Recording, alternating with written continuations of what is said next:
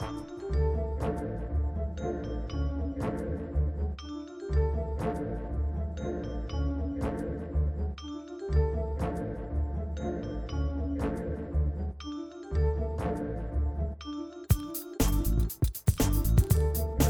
everyone, I'm Wendy Muse, creator of the Left Pocket Project, which seeks to bring you the history of leftists of color, one swipe at a time. And this is the Left Pocket Project podcast. On today's episode, Richard and I continue with our discussion of Paulo Freire's Pedagogy of the Oppressed, and we are sad because this is our final episode, part 3, of course, of a longer series for the Reading Revolution segment of our podcast. So just make sure that you catch up with parts 1 and 2 if you have a chance. And feel free to send us any questions, concerns, or issues that you'd like for us to cover on the next Reading Revolution series. In the meantime, be sure to check out the Twitter page, and that's at LeftPSC, and also to check out the Patreon page, which actually has a lot of free books, including the one that we read for this episode, as well as additional details about the podcast, the project, and much, much more. We keep all of our content free at the Left Pocket Project, but if you'd like to become a $1 donor or a $5 comrade, you would do that there at patreon.com. Anyway, on with the show.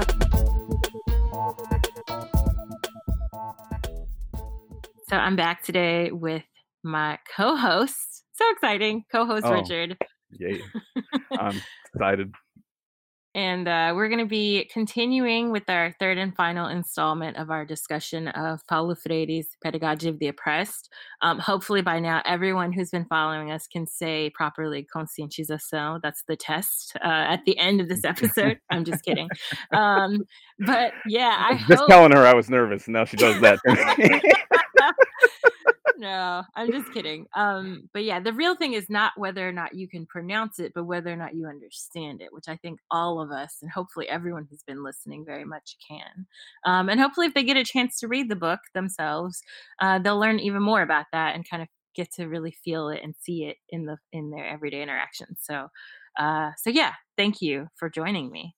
Did you want to start us off with some thoughts first? Just thank you so much for having me, and I'm happy and I feel honored to be a part of the project and now as a co-host, and I'm looking forward to what we have coming, and I hope everybody else is. And for all that you've done and for all that's been done, I just want to thank all the Patreon or all the patrons out there that have subscribed to the Patreon, and I actually went through a lot of the other podcast venues and saw a lot of positive reviews, and have been looking at the Left Pocket account and saw a lot of positive reactions to the first 2 parts. And just thank all of you so much. It's meant a lot to me, and it both being a patron and doing whatever you can to give positive feedback or to share the podcast with others has been incalculably valuable to me. And so I just want to reach out and thank all of you. And if any of y'all can, reach down in the cushions or ashtrays or wherever and scrape together $1 to spend one place, and then you can slide us $1 or become a comrade on the Patreon. It will go. It helps us all. It helps not just me and Wendy. There's others in the project that are coming along, and I'm just really excited for all that we're doing. And every dollar that you guys or that y'all are able to kick down to us really makes a difference and helps us do what we're doing here, both the Reading Revolution and the Left Pocket Project in general. So I just really want to thank y'all and reach out to those that can to support us in the ways that you can, whether that's tweeting or writing positive reviews or wherever else it is. So that's the first thing I wanted to say. Yeah, I think we should also emphasize, and we had a little discussion about this off air, but sometimes when you're watching YouTube videos, because of their weird algorithm, you might end up being kicked over to like strange alt-right stuff or things that are extremely reactionary. Unintended, like you don't want it, but it unintentionally does that through the algorithm they have. And one of the things that sort of helps algorithms and helps people find videos or content or podcasts or whatever is actually leaving reviews. So if you're listening to us on iTunes, we would highly suggest and request actually that you leave us a nice review. If you enjoy what we're saying and you like the podcast, you want to hear more from us, you're learning a lot, please feel free to let people know. And especially if you've left a comment on Twitter, which, like, yes, I agree with you, Richard. Sometimes, Mhm. I run the Left POC Twitter page, and when I see the notifications, I'm always like, oh my god, people are so nice. They're like nice people left in the world, which is Mhm. easy to forget when you use Twitter on a regular basis. But yeah, we have some amazing listeners, and I learned so much from y'all, and like your contributions are amazing as well. And so any way that you can help, whether it's monetary or not, it's irrelevant. I just think that any little bit really does count.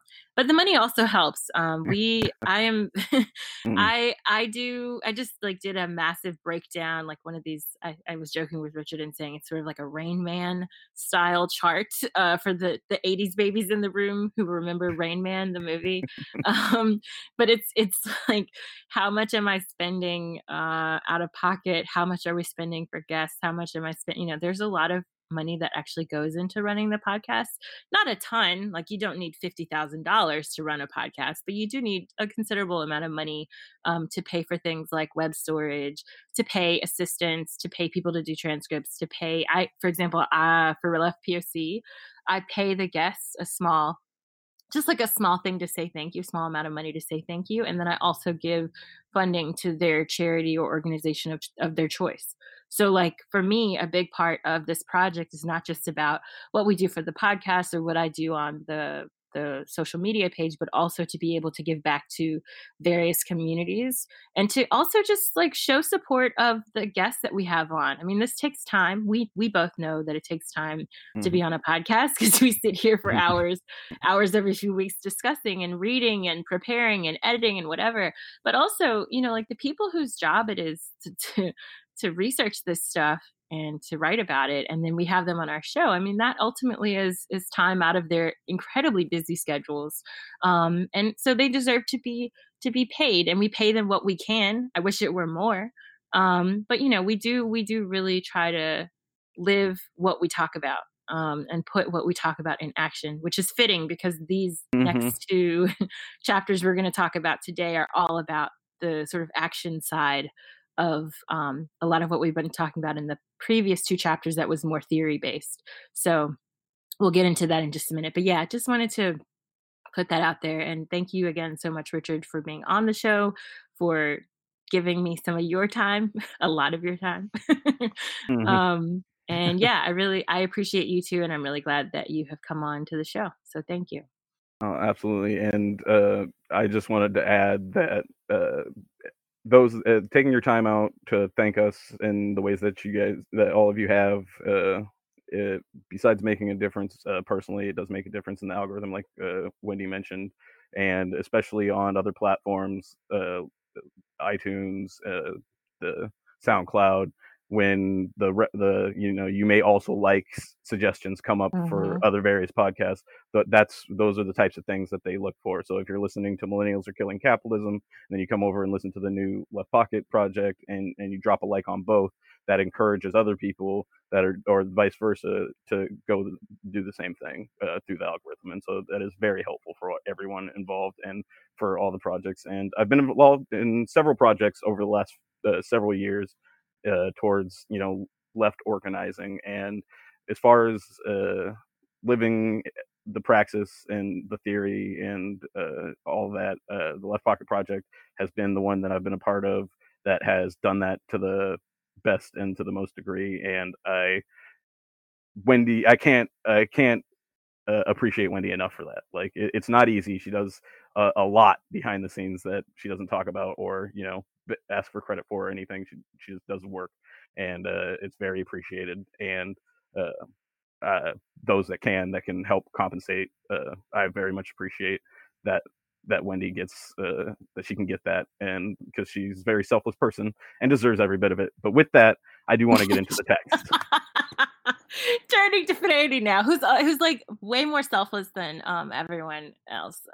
He did a lot, and he has quite a bit. Is As you know, we hear some people say, like when someone says something really important, like amazing and life changing, and you say, "Wow, that was a word." right? I'm sure people have heard this, right? He Mhm. talks about the meaning of the word in chapter 3. He literally starts with that. And so we're going to give, this time is going to be a little bit different than the other discussions, just because, like I'd mentioned sort of briefly in passing, these two chapters really are more, in my opinion at least, they came across as a lot more direct and literal in a lot of ways, and it's mainly a breakdown of definitions, meanings of things, how to put stuff into action, what he means by love and word and praxis and all these things. He spends a lot of time in this, the third and fourth chapter, defining things and giving hardcore examples. So I think it's very helpful, almost in some ways. We were talking about this before off air, but it felt like sometimes like we should have read the book in reverse because Mm. sometimes there are things in chapter 3 and 4 that help better illuminate what he's talking about in chapters 1 and 2, but in either, no matter what order you read it in, um, these chapters are really helpful in cementing what we had talked about in the first two chapters of the book. The other thing I wanted to add really quickly is the fact that this is in no way comprehensive, right? I highly suggest that if you do have a chance to go read the book on your own time, definitely do that and work through some of these questions and issues that he raises throughout. This is just a podcast, so we can't do everything. It would be Mhm. nice, I would love to just teach a whole class on this book and just talk about all of its twists and turns and historical intricacies and things like that. But we can only do so much in a podcast. But I hope, is very much my hope, that what we have discussed thus far has sort of encouraged you to either pick it up yourself, or if you're reading along with us and you've already read it, that we hope that our discussion has helped kind of underline some of the really important aspects that we took away, and then help you find new ones that you can take away and share with others. So yeah, beginning with chapter 3, Richard, do you want to maybe start us off um, for a quick review, and then I'll chime in when necessary for chapter 3?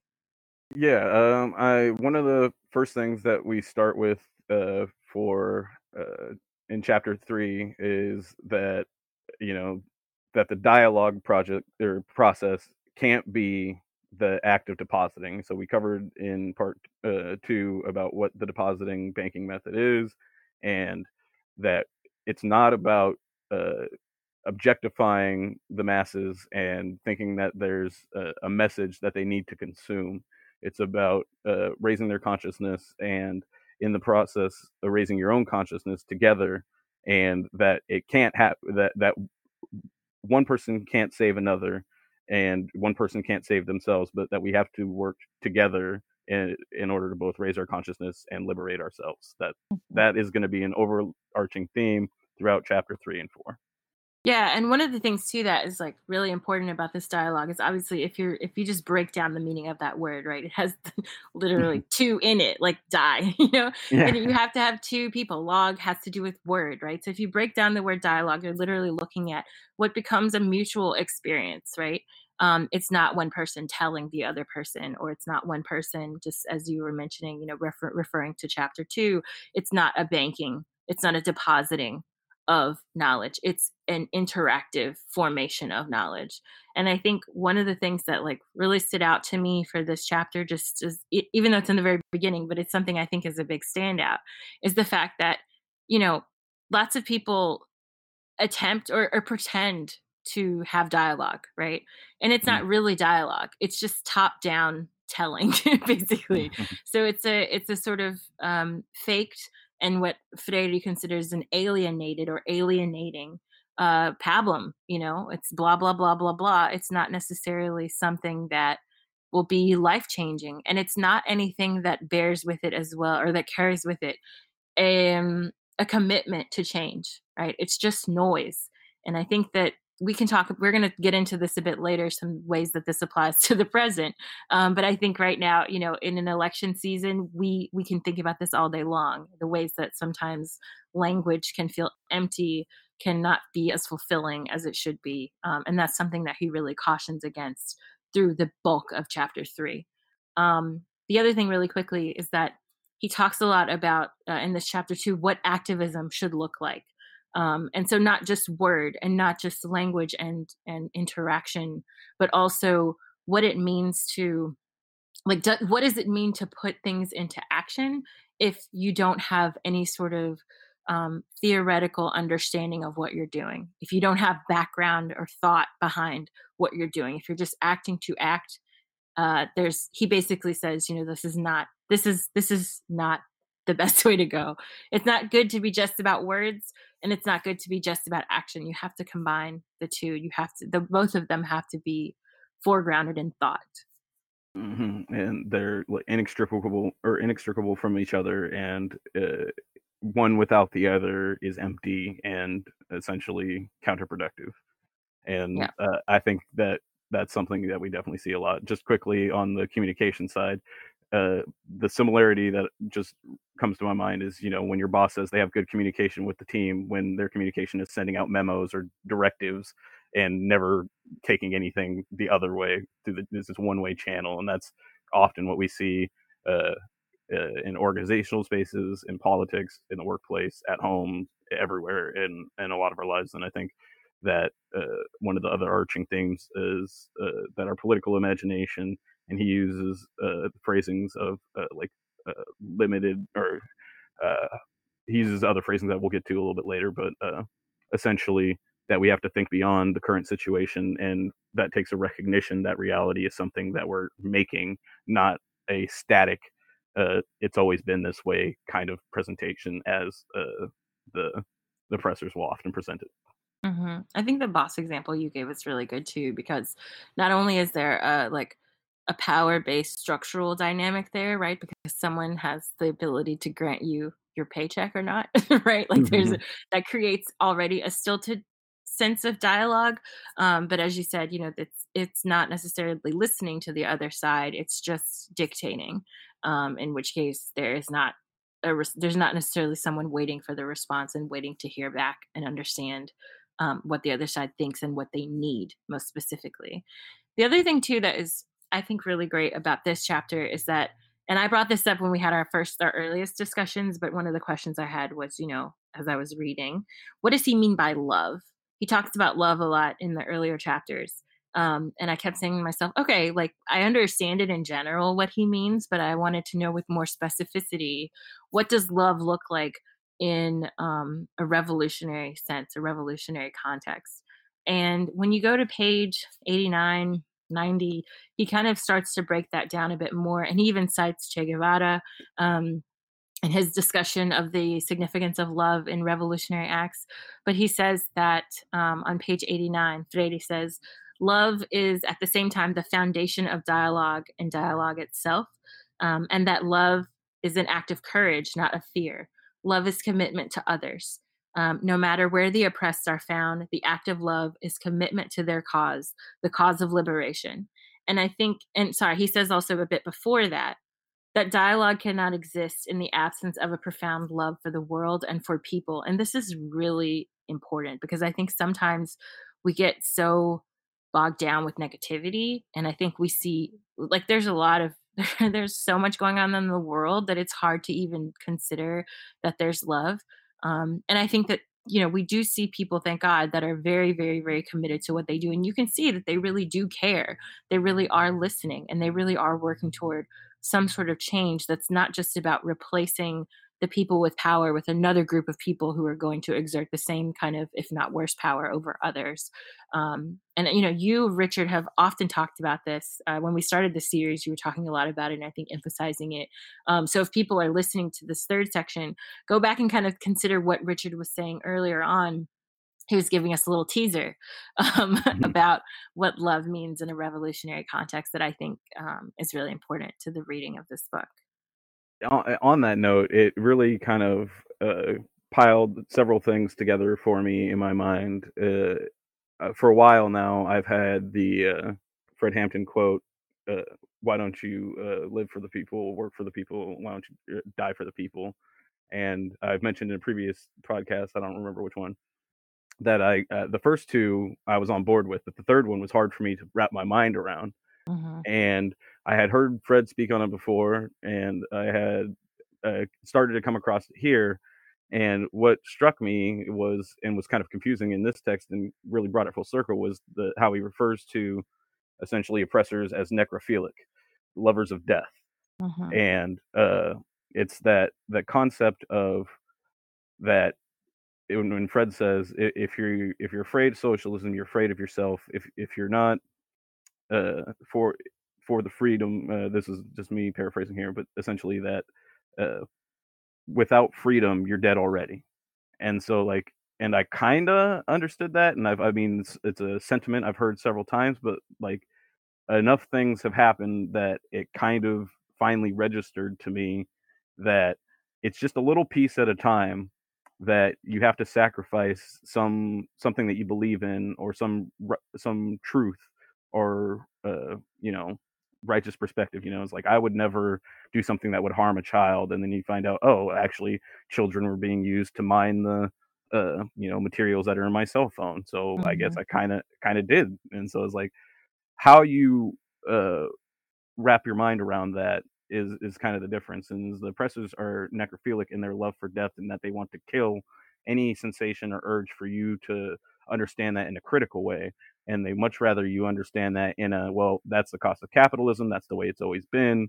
Those people are in their situation because of choices they've made, or because of the superiority of Western culture, or any of the many, many myths that also Freire goes on to lay out later on. And that kind of theme of uh, this, your unfortunate circumstances are your own fault, or a result of a world beyond your change, or anything you can change, is fundamental to the entire uh, concept of the oppressors in holding down the ability of the masses to critically analyze and change the world around them. And uh, part of the love and is both recognizing that that's a human right, and then he also goes on to mention faith. And I'll quote Freire here. It says, dialogue further requires an intense faith in humankind, faith in their power to make and remake, to create and recreate, faith in their vocation to be more fully human, which is not the privilege of an elite, but the birthright of all. And that's to say that the world is what we make it, and it's our right, it's all of our right to make it. And a lot of people fear, what if I let Trump supporters influence that world? And to a degree, Freire addresses that with the need for real dialogue and real critical thinking. But he also recognizes the practical situation in that, if you want, if Freire seems to be more of a nonviolent revolutionary from my perspective in reading through this Mm-hmm. text, particularly compared to some of our previous texts. And so, if you want a nonviolent revolution and you recognize the futility of the democratic system as it exists, then what you need is, you need an intense faith in the people, that if you share with them a way to uh, raise, to critically analyze the world around them, that they can get there. And I know Twitter, or being online, or even in some you know like personal situations, can make people feel like, oh, there's no way that you can ever change this person's mind. And part of the thing that Freire addresses throughout the text is that it's not about changing their mind, uh it's about, in together, raising your ability to critically analyze the world around you. And so, in that, you change the, like, a successful interaction would be one in which you were able to uh, share in a dialogue that allowed both of you to more clearly identify and recognize and act on the world around you. And so, uh, in that process, Freire suggests that uh, when the oppressor tries to imitate this behavior to further oppression, uh, they will always fail. That doesn't mean that they won't rise to power, but it will always, it can never be a genuine revolution, and it will always fail for the reasons of not being a genuine revolution.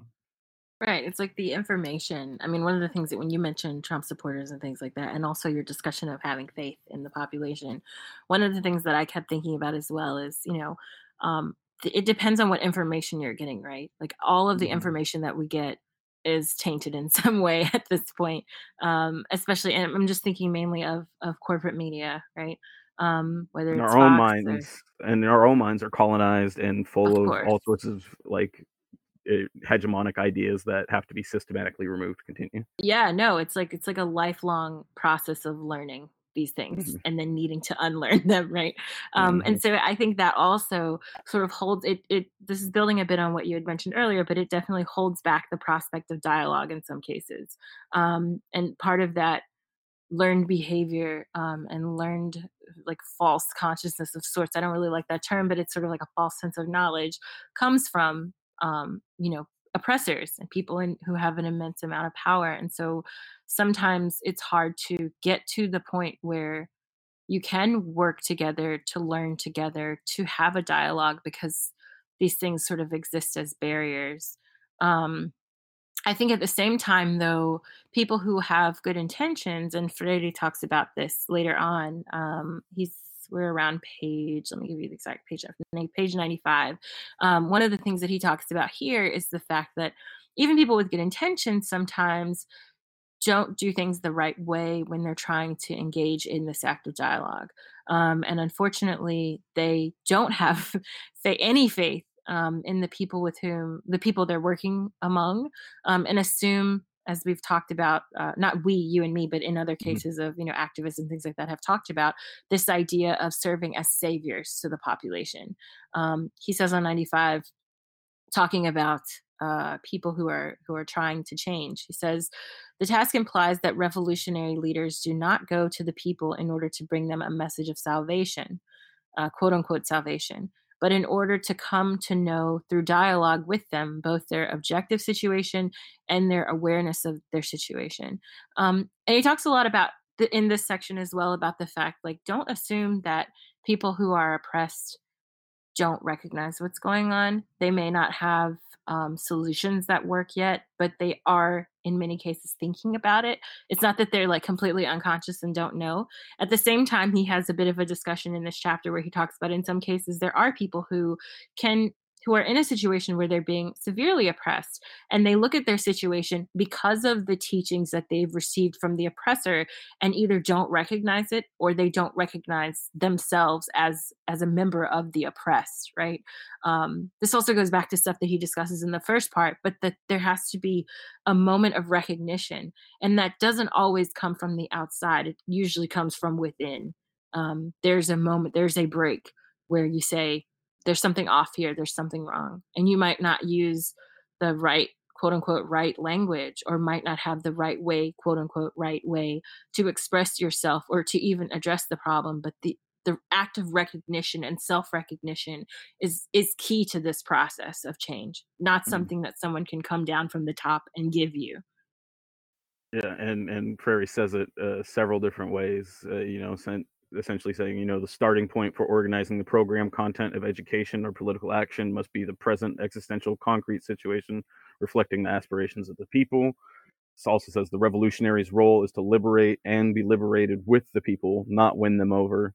Says that essentially winning them over should be that's the language of the oppressor, and Hmm. that the point isn't to win them over, but in raising consciousness together, we better understand and can act on the world, and that will make a better world. Like the reason why we have these fears of people, manipulating and doing all these bad things if we allow them to be a part of the discourse of the dialogue is to is a direct result of those myths that are born into us, the hegemonic thinking. There's, obviously probably some sort of neurological component for some folks, and a variety of other things. But the primary thing for winning liberation is the recognition of the contradictions between the explanations that we have for the world and the reality of the world.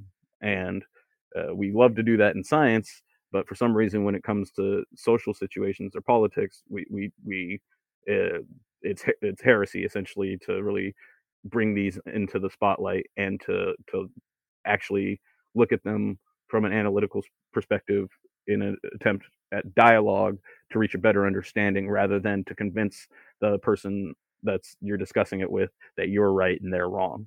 Those are kind of different things, and the top down aspect of it. So when you're working with people that you would identify as allies, uh, the programmatic and the top down kind of aspect is ineffective.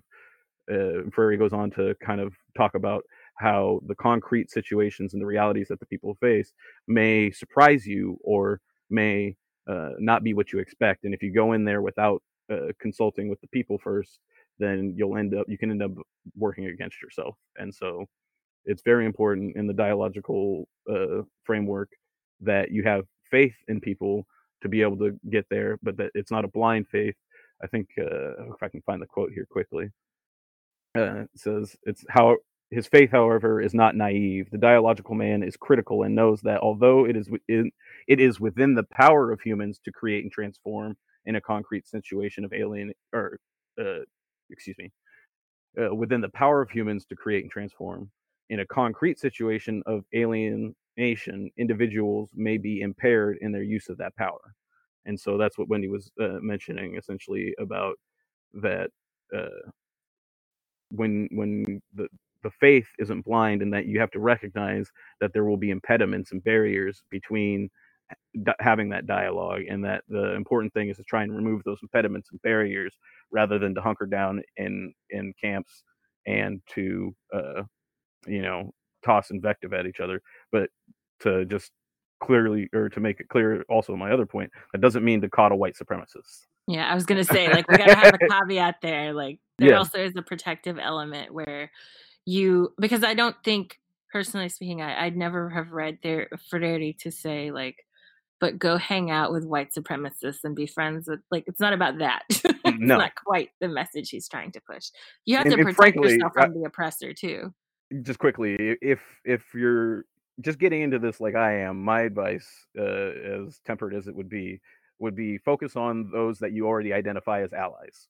This is Mhm. going to, like, you're gonna realize quickly how hard this is with people that you thought agreed with you. And it's like work there first before you bother to try and bring along those that are, might have a Nazi or a Confederate flag because they're, like it's about heritage. Mhm. Like, don't worry about those folks right now. In building this movement, the people that you need right now are the people that are allegedly support all the things that you do, but they're essentially how MLK Jr. referred to as the white moderate. Yes, there are moments. I mean, yeah, I think that there is there's some times where your perceived allies are that alliance or that allyship is porous, right? It has Hmm. holes. It has moments too where you're like, oh, okay, but you have more of a solid in that kind of alliance than you do in an alliance that basically is a whole, right? Like Hmm. there's Where not you going to go I was ahead. gonna say, when you pick one issue like anti-war, and then you ignore what that anti-war stance would actually bring in from their side. Right. And also the ways that members of a movement can be threatened by other members of a movement rather Mhm. directly. You have to also think about protecting yourself and protecting the people within a group. Like, you know what I mean? You don't want to put people in a position where they're not only defending against violence from larger systemic forms of oppression, but they're also defending against violence directly in their organization. I mean, that's kind of complicated. But I do think that, just to give people reference points, by the way, what we were just talking about is around pages 104 when he's talking about consciousness and talking about situationality and also understandings of reality. All of that's on around page 105 to 110. So anyone who's reading the original, or the excuse me, the version of the book that we included on the Patreon, just so you know where we sort of are. And then also furthering what you were saying, Richard, I think that this particular chapter gives very good examples of how to engage in what we nowadays call, like, horizontal organizing without letting things spiral out of control, because sometimes even in cases of horizontal organizing, we see people sort of emerging as quote unquote leaders, or we have sort of a hierarchy, a creation of a hierarchy within these groups. And I think that his discussion in this chapter does a very good job about keeping the need for these kinds of movements to remain horizontal in mind. So he gives an example of people who are conducting research and the better way to do that. So instead of coming into a community that you've never been engaged with, you don't know anything about, and saying, this is how it's going to be, everyone, he gives the example of, you need to send people to do research. You need to live in this place and he means this, by the way, not necessarily literally, like you need to go live in a place for 3 years before you start working and doing organizing there, but that you do need to have familiarity with the people that you're working with. You have to have an understanding of the conditions they face. You have to understand the ways that you are a part of reinforcing some of these conditions. He talks about the need as well to have constant dialogue with members of the community, which is something that I think some organizers and political organizers forget. But there has to be engagement, constant listening, constant dialogue, and constant research as well. And not research in a way where you see people as objects, or where you see Mm, people's communities as like points of data, but where you understand the ways that these people are impacted by what's happening to them in their communities, and the ways that they're impacted by these structural issues. It's not just a matter of, like, okay, there are poor people, that's sad and they have to deal with XYZ, but also understanding how they have internalized it, how they experience it, and also how they express what solutions will be best for them. That's what I took away, at least, of what he meant when he talked about research mm. in this Yeah, particular chapter. yeah, and this particular chapter for me, this was what I found the most applicable, both currently and then also it just uh, it seemed to really resonate with me. And Mhm.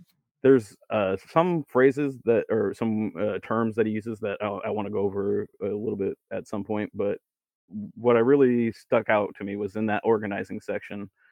This really spoke to me in that it's it takes a mutual trust and understanding of what you're trying to do. And like I think you mentioned how they can't be the people can't be objectified and looked at as numbers and statistics. And I think a lot of that has to do very much with the actual research method. And I think a Mhm. lot of what Freire talks about and describes in this research has later been integrated into a lot of sociological research, Mhm. particularly with like rarely contacted communities, in order to try to identify their culture rather than to give a Western identification of a foreign culture kind of thing. And so a lot of those principles or ideas can be used for uh, an organizer who wants to work in a community that they aren't personally familiar with, because it's important that if you want to work with a community, and rather than come in and deposit information into them, that you have to find out what they are after. And part of that Mhm.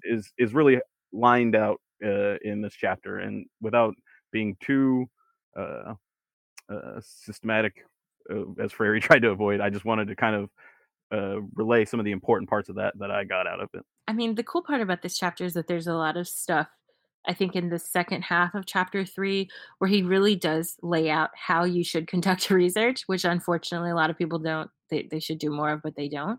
And I think that in addition, like I said, in addition to it being very, very instructive for how to conduct research, it's also very instructive on how to engage in local organizing, and also just in how to have normal human relationships. Yeah, I was So I gonna say I think could use more of this online. It's hard for me to maintain that kind of decorum, but like, yeah. there's a lot of good stuff on here for just interacting with other human beings. Right, like how to listen properly, how to gather information and learn from others, how to reflect, how to properly reflect, how to properly address their concerns. I mean, it also, I think, like I said, he focuses so much on dialogue, but I think once again, as we've seen in the previous chapters, he uses this chapter to then take what he taught us basically and put it into practice, and to show how dialogue is sort of a metaphor for this much larger process of interacting with others. So it's not just about the word, it's not just about the discussions, the verbal, but it's also about your actions and your behavior in these spaces. And so he says, for example, he's talking about people paying attention, investigating a particular community. And he says, during this decoding stage, I'm on page, what page am I on? I'm on page 111, I think this is. Mhm. But he says, during the decoding stage, the investigators observe certain moments of the life of the area, sometimes directly, sometimes by means of informal conversations with the inhabitants. They register everything in their notebooks, including apparently unimportant items, the way people talk, their style of life, their behavior at church and at work. They record the idiom of the people, their expressions, their vocabulary, and their syntax, not their incorrect pronunciation, but rather the way they construct their thought. And like that's so important. I mean, just because I Mhm. think sometimes people are dismissed because they're not seen as formally educated, or they're not understood as, oh, you haven't held this job, you haven't held that job. And so whatever you say doesn't matter. Or perhaps this is another thing that happens as well. People will be saying something very important, like super important, but it may not be expressed in the terminology that's correct, right?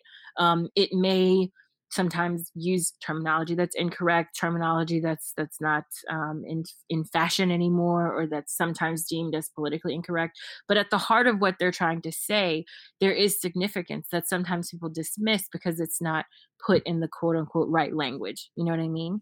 And so I think that is, and that just speaks to larger problems of classism, racism, forms of structural power that we've been taught to internalize and believe in. And so, yeah, I think that this section of the chapter, even though it is very much about, like actual research, and how to conduct, an academic thematic investigation, it's also important that we can try to apply these things in our everyday interactions with others who may not have, or who also, I'm sorry, I was going to say who may not have the same formal instruction or level of instruction of us, but also people who are quote unquote higher than us, and how they engage with us, right? Like if I'm Mhm. speaking to a tenured professor and he or she is talking to me and I'm trying to express something, but I'm not being taken seriously because I'm not a formal academic yet, or I'm, fill in the blank, I'm a woman, I'm a Black woman, whatever. There are certain things that disrupt our ability to understand people that go back to very old biases. And we have to try to break down some of that stuff and really listen. And I think that this part of the book really does a good job in showing people, teaching people how to do that.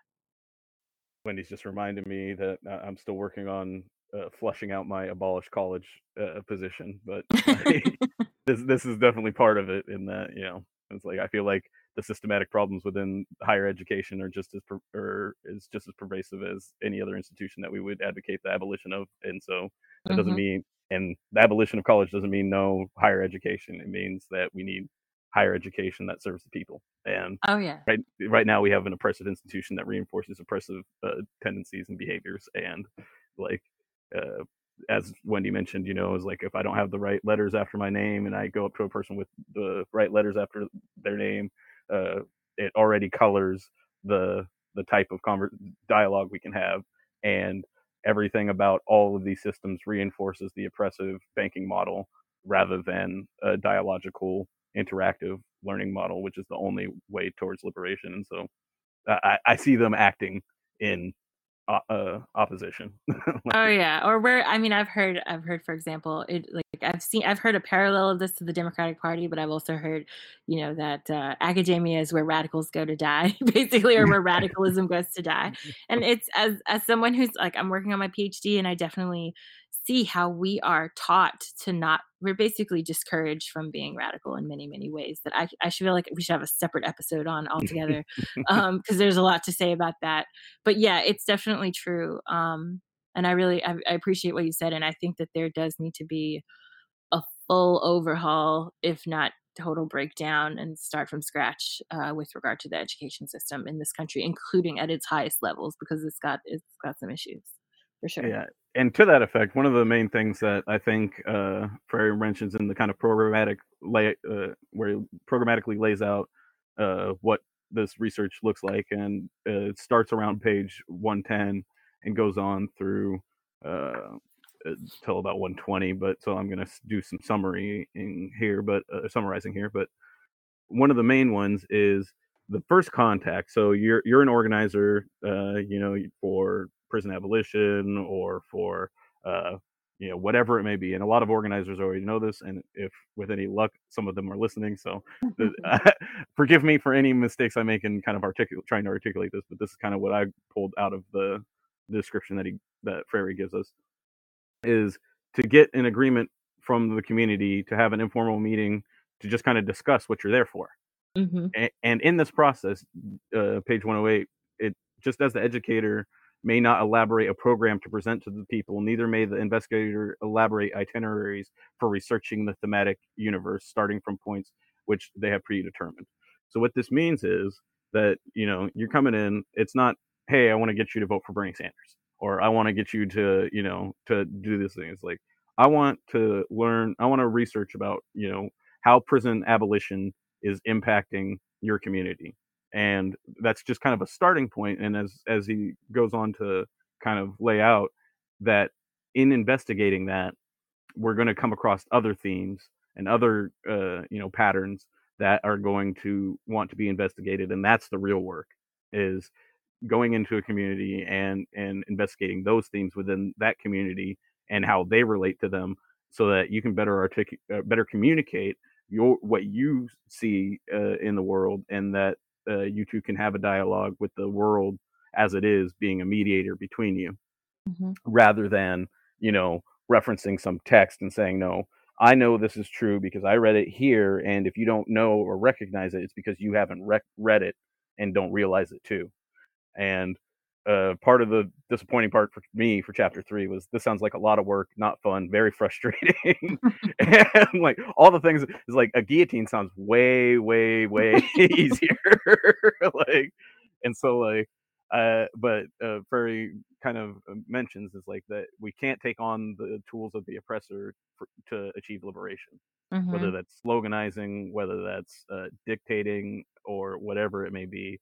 And I think he mentions Lenin positively several times, but I feel like there's some criticism of later realizations of the Russian Revolution, in that essentially that that it's critically important to maintain the communication with the people, and that when revolutionary leaders lose that connection to the people, they lose their revolutionary identity, and the revolution itself kind of loses its realness, its authenticity.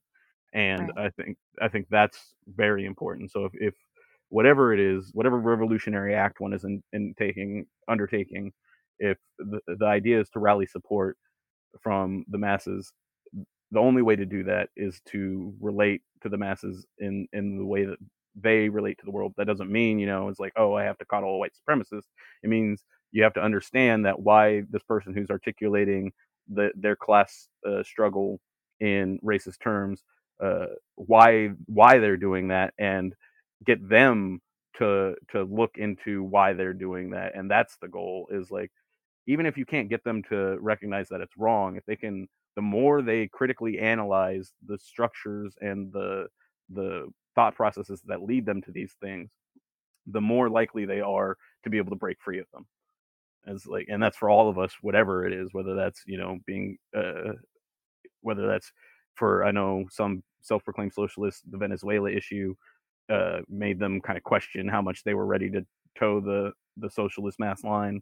And I think when you when you when you look at the situation from the perspective of those in the communities, and I'm not talking about white Venezuelans on Twitter, uh, but the marginalized people in Venezuela, and that are historically marginalized people in Venezuela, the support for Maduro is clear. Like, and even if not directly for Maduro, for the U.S. to stay out, and what Guaido did was unacceptable. And so, like, I don't want to digress. I'm sorry.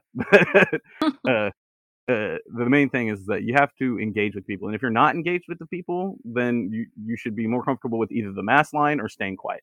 Mm-hmm. Like, because there are people that put work and time into an effort into being aware and knowledgeable on these issues, and they've done the work that should give you the comfort to either support the same rhetoric, or to stay quiet, or at least to do the critical thinking yourself. like, and any sort of critical analysis of any of these situations, be it the banking industry, be it international intervention, be it racism in America. If you do a genuine critical analysis, as Frary kind of presents to us here, it's almost certain that you'll arrive at a new conclusion than the one that society has left you with. I think also, like, just looking directly at Freire's words, Hmm. if you're on page 110 at the very bottom, he's talking again about the investigators, and he says the investigators begin their own visits to the area, never forcing themselves, but acting as sympathetic observers with an attitude of understanding towards what they see. And then he says, while it's normal for investigators to come to an area with values that influence their perceptions, this does not mean that they may transform the thematic investigation into a means of imposing these values. And I think, that's one of the issues that I have also had just in general of reporting, period. I think a lot of people who do research in some areas or who do journalism in some areas, they go into a place or a situation with a specific idea and they don't ever listen. They just stick to that idea. They try to find proof of that idea and then they leave with the same idea. They don't necessarily go into a space listening. They don't go into a space trying to understand and come to terms with what these people are experiencing and saying. And I think that that is, something that we saw a lot of, and we see a lot of in reporting on international issues, because what a lot of American mainstream reporters will do is they say, okay, there's this particular problem. I'm going to go to a place. I'm going to look for that same problem. I'm going to find people who will speak to me, who agree with me on this problem, and then I'm going to leave. I'm going to parachute in. I'm going to jump out. Right. I'm going to get airlifted out. And I think that kind of, I mean, he warns against that. And this is not just one particular. It's not just about mainstream. I mean, I think there are also leftist outlets that do the same thing, unfortunately. And I think we have to have a better sense of, or we have to sort of enforce better listening skills on ourselves, right? Instead of trying to enforce ideas upon others, we have to be able to listen. And we have to also, I would say one last thing, and then we can keep going. I have to say that we also have to remember that populations are diverse. There are a whole lot of different perspectives. And Black people don't agree with everything among each other. Every Black person may have a different opinion about a specific issue. Every Venezuelan may have a different opinion on a different issue. You want to get an understanding of what the majority think, sure, but there are all sorts of degrees of nuance and variation within that. And so we have to be mindful of that whenever we make sweeping assessments. Because if we make sweeping assessments, it often means, and especially those that are sort of predetermined, right? If we decide before we talk to people Hmm. what they think, then that's really really bad. And not us. It's literally against what he's saying to do. It's literally the opposite of dialogue. You know, Hmm. and so it's really important that we keep that in mind. I want to, if we can, keep going and then go to chapter 4, because we haven't gotten to chapter 4 yet. There's so much good, Yeah. there's good stuff in chapter 3. Um, I just want to say quickly, the rest of chapter 3 seems, not seems, it basically just talks about the investigators' situation and how to conduct research, discussion, community work. He gives a few few more examples of things that happened with investigators. He also does a breakdown of several terms that he uses and has some charts in this chapter, which is also kind of cool to check out if you have a chance and if you have this version. But just, yeah, I didn't know if there was something else that you wanted to go into with this one before we go on to chapter 4, but I wanted to make sure that we get chapter 4 in No, before we absolutely. forget it. Yeah, no, yeah, yeah, before it becomes tries to try and turn it into a four-parter. Absolutely. So, Right. I just wanted to mention, like, some of the words that people are gonna wanna, focus in on: contradictions. Pay attention to when Frary talks about contradictions, because that's going to be fundamental towards, decoding the unique living code, which is how he describes the investigative process, essentially, Hmm. that, uh, when you look at it as, he used the word problem, but I would rather use situation, to to better understand that then these challenges become less burdensome and more kind of like, I don't want to gamify the situation, but more of in like, it makes a game challenging versus just going through, like, you see them more as challenges than impassable burdens, I guess to say, or impassable or being impassable. And Mhm. so I think that that's really important. And then that's also where people can spark their critical consciousness.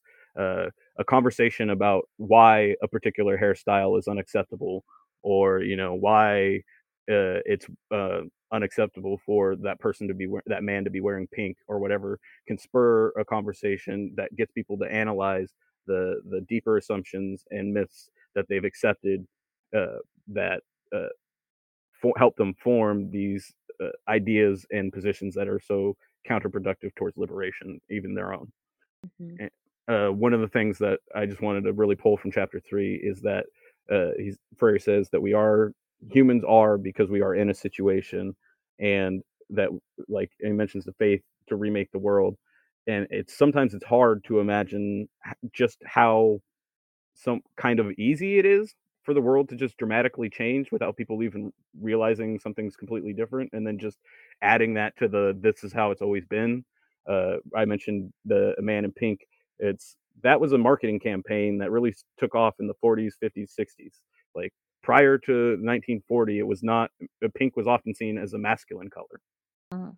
and so, like, it was like seen as a lighter red, and red was already masculinized, so and so, like, now we have these elaborate gender reveal ceremonies about the colors that signify a sex, and that's something that we just created in within the lifetime of people that are still alive. And you can even ask some of the people that lived through it, uh about it, and they have adopted the idea that it's always been that way, even though they were alive before it was that way. And so when we look at the challenges that we face in organizing and in changing the world and making the world into what we'd like it to be, we can't limit ourselves to you know the naysayers who say, oh well, you can never overcome the human greed, or you can never overcome corruption, or you can never overcome these obstacles, because it's simply not true. It's like entire paradigms can shift in a generation if the effort is made. And like, that was a bourgeoisie marketing effort, but a real revolutionary effort to change the way that we see the world, and our ability to remake it uh, can happen in the time frame that I see as necessary as a result of climate change. But Mhm. that's what I'll leave with chapter 3. I just wanted to add quickly too to help with this. The term problem. So in this particular case, it's like an old school way of saying situation actually, and you'll Mhm. see a lot of essays and stuff that are written. For example, excuse me, W.E.B. Du Bois's essay on the Negro problem, right? You'll see also things like Marx and others talking about the Jewish problem. So it's not so much that it's leftover like scientific experiment language too, Mhm. and sociological study language. So, when you have a problem, it just means a question or an issue that you want to better understand, if not resolve in some cases, or you conduct research to better understand and resolve. Um, so, yeah, for those reading it, he doesn't mean. And like Du Bois and Marx and others don't mean that these people are problems, right? Just to clarify that. But I'm glad you brought it up because I think it needs a little bit of clarification. But instead that it is just a question. It just means question or issue. Um, and then he talks about how to further understand that question or issue, and how to solve in this case, the problems that are posed to communities on account of their position in the world. So, like if they're Black, if they're Jewish, if they're poor, whatever, fill in the blank. So, transitioning to chapter 4, we have in chapter 4 something that again we were hinting at a little bit, but we see here a breakdown again of more terms. In this case, though, it's a breakdown of a very strong term that a lot of people use, and that I sometimes am not sure that we do enough talking about in I guess activist circles or in organizing. What this term means, but the idea of praxis, that's what the bulk of this chapter is about. Mhm. And he talks about this is also where we see a lot more charts and things like that. It gets really, really technical, so just be prepared for that. But he does talk about, again, sort of a breakdown of what dialogue is, He has a breakdown of how to put dialogue into practice, and he talks about what praxis means as well. And he also starts to get into a lot of historical references that we can go into briefly at some point. Um, but this chapter also, which again, kind of, I'm like, why didn't you do this in the beginning? But this chapter also is technical to the sense that it has subject headings, which is very helpful, actually. Like, why didn't you have it, excuse me, in the rest of the book? But we're gonna go, Richard and I are gonna go into a little bit of what he says in each of those subheadings for chapter 4. So I'll just start off by saying briefly that this this definition that he opens with about, and sort of I guess, like, basically you see the definition of praxis unfold throughout the chapter, which is helpful because he tells us what it means, and then he keeps telling us over and over in different ways. Again, a practice of his that he has throughout the book. Um, so I want to talk about that, and then we can keep going from there. So praxis, what does it mean? What is it? Why is it important? And he says on the very first part of this chapter that human activity consists of action and reflection. It is praxis, it is transformation of the world. And as praxis, it requires theory to illuminate it. Human activity is theory and, again, theory and practice. It is reflection and action. It cannot be reduced to either verbalism or activism. And when he says activism, he means like sort of the guise of activism. It's not like when we talk about activism nowadays. He doesn't mean that like activism is bad. He's saying that activism in the sense where it's just sort of posturing, it's the pretension of an act, but not the actual act. Just like verbalism is empty words and not the actual use of dialogue. It's like a thoughtless action and actionless thoughts. Like Yep. that's how I interpreted it. That's much clearer. Say that again. Say no, but say it. I like it. Say it again. Or say, well, it was thoughtless action and actionless thoughts. We want to avoid that. Yeah, those are the two extremes, and so like that's, and I think various political movements and factions have, you know, whatever, treaded along that line and stumbled across both sides. And I think it's a critical point of reflection. I think one of the things that Frey points out is that, you know, in the whole not prognosticating from on high, that it's important that we're critical of the takes that we engage with, that we don't just accept them on whole as an absolute reflection of reality, but as a genuine reflection of that person's experience. And to that effect, in identifying the foundation of praxis, he does a lot of kind of animal theorizing, which is kind of, I feel like, out of the realm. I think it's building off of philosophical work that delineated animals and humans throughout the time, and was based on a lot of the thinkers of the time and previous.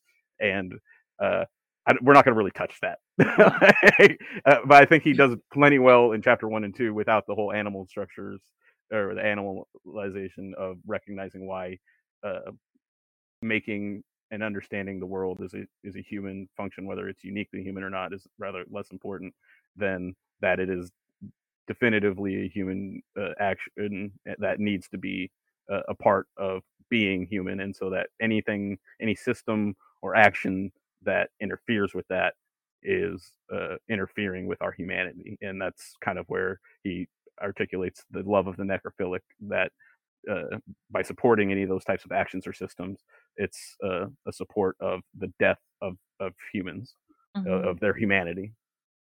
I like also that he seems to be, as you hinted at this earlier, but he's like down with Lenin, which is kind of interesting and well timed once again. But I like that he incorporates Leninist thought in this work quite a bit, actually, and Marx too. We've already talked about this, but it's just really important, and I think it might encourage some people to go and reread some of this stuff, or to read it for the first time, and to think about how he applied it so well, which I personally appreciate.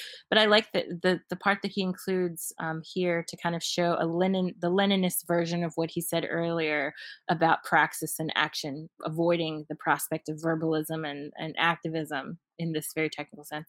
But he quotes Lenin saying from his work, What is to be Done? Quote, without a revolutionary theory, there can be no revolutionary movement. It means that a revolution is achieved with neither verbalism nor activism, but rather praxis, again, as he says, with reflection and action. But then he goes on to say, the revolutionary effort to transform these structures radically cannot designate its leaders as its thinkers and the oppressed as mere doers. And this I really felt because I'm sick and tired of seeing what feels like a kind of, let this particular group do the thought and all the speaking on an issue, and then have these other people go and canvas and have these other people go and like put bumper stickers on their cars, but not really engage in the leadership positions and not really have them engage in more, decision making positions. And so I just think it's so important, like, to see this written down in written form and say, okay, there are people thinking about these things, or were people thinking about these things long before any of us experienced them in the present. And so we don't have to reinvent the wheel. Like we can see this Yes. information here. People have experienced it before. You're not imagining things. Like, this is a continuous problem, and we have to figure out a way to address it and change things. Yeah, and these septo and octogenarians should know better, because like they were learning, and like, I mean, there's people that were in the process of learning when these ideas were being spread, and they chose a side, and it wasn't this side. hmm And like you said, people forget that, I think what you mentioned about revolutions and what you're referring to Freire, but how when he talks about, sometimes revolutionary leaders can mess up, sometimes they lose sight of their initial goals, Mhm. sometimes they start with goals that are not about liberation. They may seem to be about liberation, but they're not truly about liberation because they never fully listen to the people that they were meant to serve, right? And so, yeah, I think that this is, he goes on, actually, he talks about this on the next page, so I should just Yeah. read it. But he says, quote, revolutionary leaders, this is on 127, Mhm. revolutionary leaders who do not act dialogically in their relations with the people either have retained characteristics of the dominator and are not truly revolutionary, or they are totally misguided in their conception of their role and prisoners of their own sectarianism and are equally non-revolutionary. Which, like, damn, like, I think that that's it. But I mean, it sounds like I'm joking, but like, it's so important for us to remember that. And when I say for us to remember that, I don't mean that like everyone's going to be Che Guevara, right? Like, not everyone's going to be out leading a revolution, but just, again, in everything that we do in our lives, remember what our purpose was. Remember why we started to do it. Many of us went into our jobs and things like that with hope to help people, right? And we have to keep sight of like why we're doing something. We cannot lose sight of that. And not just to help people, but then to change the systems that oppress us, right? Not to Mhm. have this turn into something that is about fame, or that's about, I want to have the most clicks on Twitter, or I want to be, I think we were talking about this before, but like the prospect of grifting. We see so many of Mhm. these things that seem revolutionary, but often are flawed severely because they don't start from a good place and they don't end in a good place. So we I can't just lose people cannot lose sight of this stuff. I really love when, like, I'm, like, waiting to quote something once you finish, and then that you end with the quote that I was gonna do. Like, Oh, sorry. I'm sorry. no, no, no, no, no, it just means that we were on the same page, and, like, Yeah. I enjoy that, and Literally on the same page. yeah, but, I think it's really important, and when by reading this text, like, for me, before reading this text, sometimes I, get confronted with things that, like, on the surface seem like they don't match up with the worldview uh, projected by the socialist general view, or by Marx, or any of that type of stuff. It doesn't seem to line up, but I can't quite put my finger on it. I feel like this is a very succinct way to kind of identify some of those issues. Is like, if a revolutionary leader is not acting dialogically in their relationships with the people, at least even in their immediate circle, then you can be almost sure that they've retained characteristics of the dominator and are likely pursuing the goal of being the new oppressor rather than liberation for themselves or for anybody else. Mm-hmm. And it's whether that's their intention or not. When you don't act dialogically, that's the direction you're heading. Like, and so as Frary mentioned earlier in chapter 3 about the faith and trust in the people to be able to change and remake the world, when you're doing this, when you're failing to act dialogically, that demonstrates and manifests in exactly the ways as Frary identifies, and we've seen that. We can look at how that's happened since Frary wrote this in a variety of movements throughout the 60s, 70s, 80s, 90s, and into today. I would And just so, say that, oh, I'm go ahead. sorry, go ahead. No, I would Uh, just say the only thing that's missing for me is like I mean, he talks about military coups later on, but I feel like the only thing missing is like the constant fight against enemies that mhm, revolutionary leaders are also plagued with, and how to deal with that and still be liberatory, I think, is a challenge. So like if you're constantly facing internal strife, if you're face internal meaning like you're within your administration, if you're facing sanctions, if you're facing war constantly, like if you're looking down the barrel of a gun, is it possible to still be revolutionary in the same way? I mean, this is not a question I need an answer to. I'm just saying it's something to consider as well. well, It's it's definitely difficult. It something to think complicates about, it.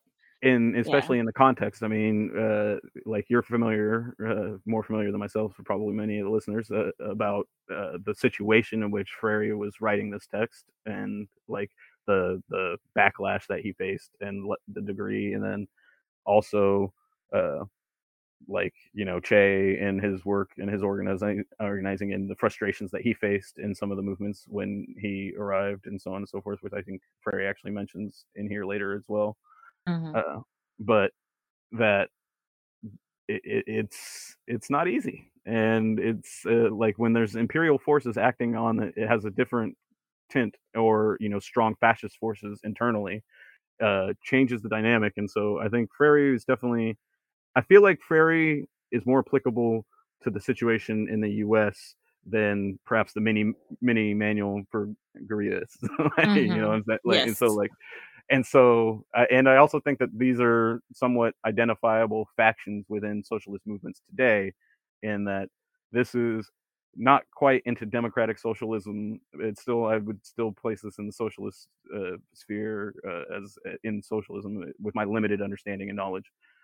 But and it's still in the revolutionary socialism category, but it's not the more aggressive, violent, which I think uh, the mini manual makes very good arguments for, considering the conditions. And so I think these are the type of dialogues that are going to be necessary moving forward in a revolution, in a U.S. revolution, to identify what are the effective methods, recognizing the world as a mediator rather than the myths that we've been convinced about the world. That's a really good point, and I think one we should consider, because obviously Marighella was still in Brazil during the dictatorship, and was murdered by dictatorial forces. Not to say that Freire wasn't. Freire was also there. He was arrested. You know, he had to deal with a lot of stuff. But it's interesting when you compare their responses, even though they're writing around the same time, they're dealing with similar challenges, in the sense that they're both being hunted down by the military dictatorship, but their response to it is very different. And it makes me also wonder, what part of Freire's upbringing also informed that. He didn't Hmm. come from a poor family. They weren't initially poor. They became poor over time. But how that changes his response. Also, what does it mean to be, for example, because Freire is a white man, which we haven't really talked about his race at all. But in Brazil, for sure, he's considered white.